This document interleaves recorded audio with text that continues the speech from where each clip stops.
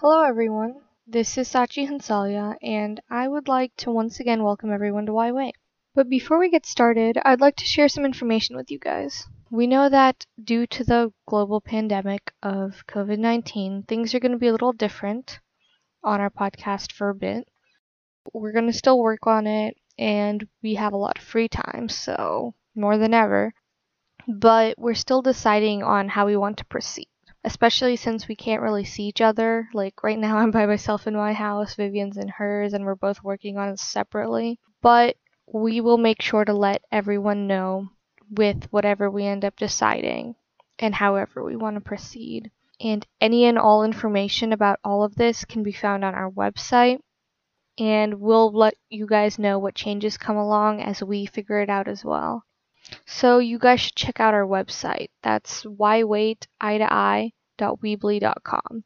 Once again, whywaiteye.weebly.com. And all the updates will be there. And you will have access to any new episodes we post.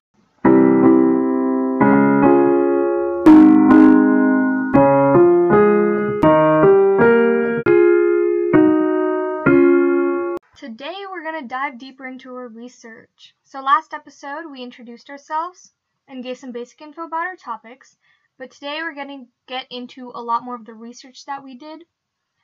I researched procrastination, and so here I am to tell you all about it. So what exactly is procrastination? Simply put, it's avoiding doing something until later. It's not about laziness, but it's more about the negative feelings that we associate with particular tasks. If it's something that you do not like to do, for example, cleaning your room, then you're more likely to procrastinate on it. And this might not just be something that you find boring or time-consuming, but they could also be tasks that are stress-inducing or ones that cause you to have anxiety or lower self-esteem. If the activity you have to perform is something new or something you're unfamiliar with, you may feel that you're not prepared enough to do it, or that'll be too difficult and you won't do well on it. At that point, it's much easier to just worry about doing it later. The reason the procrastination continues is because we're more concerned with the present than the future. The effects that all of our actions have on us right now seem more important to our subconscious mind than the effects that the actions will have in the future.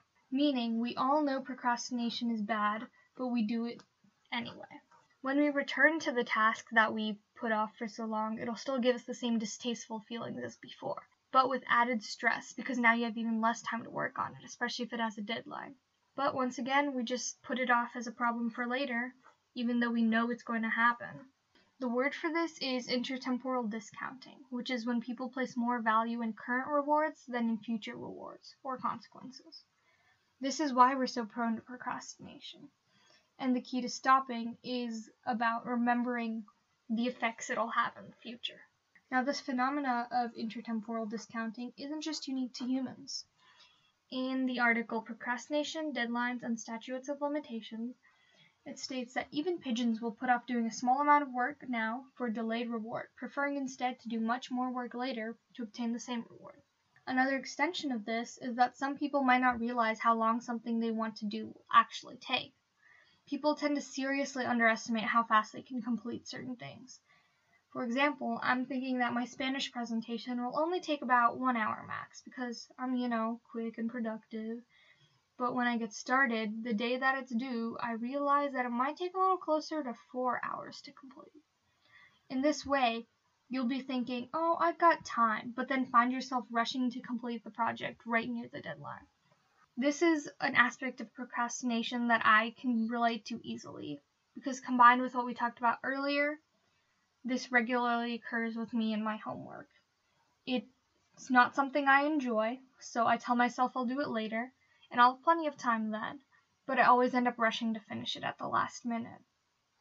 I'm definitely working on doing better, though, and learning more about it has definitely helped. Finally, procrastination can be related to certain personality traits, like fear of failure, self-consciousness, high distractibility, low achievement motivation, impulsiveness, poor self-control, and so on.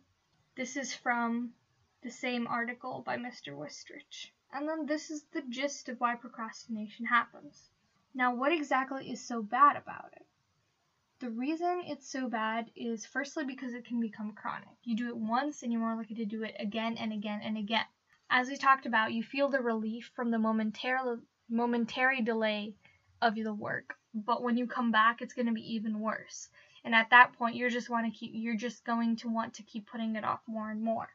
This can lead to immeasurably destructive effects on our mental and physical health, including chronic stress, general psychological distress, and low life satisfaction, symptoms of depression and anxiety, poor health behaviors, chronic illness, and even hypertension and cardiovascular disease. From why you procrastinate and how to break the habit. And of course, besides all of the physical and psychological effects, it'll also affect the tasks that you're working on, because you'll have less time to work on it and you will not be into it as much, so it'll have less effort. Basically, it rolls up into one big terrible cycle of awfulness. And the best way to exit from it is to stop procrastinating.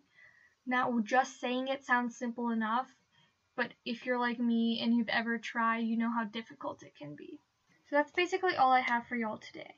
I told you about exactly what procrastination is and why it might happen. If you haven't already, I suggest you check out Vivian's half of this episode that she has put together from the safety of her home about genetics.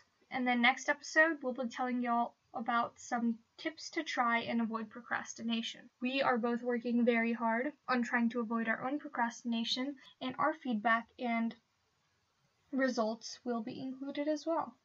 Thank you everybody for your time, and be sure to check us out next time on Why Wait.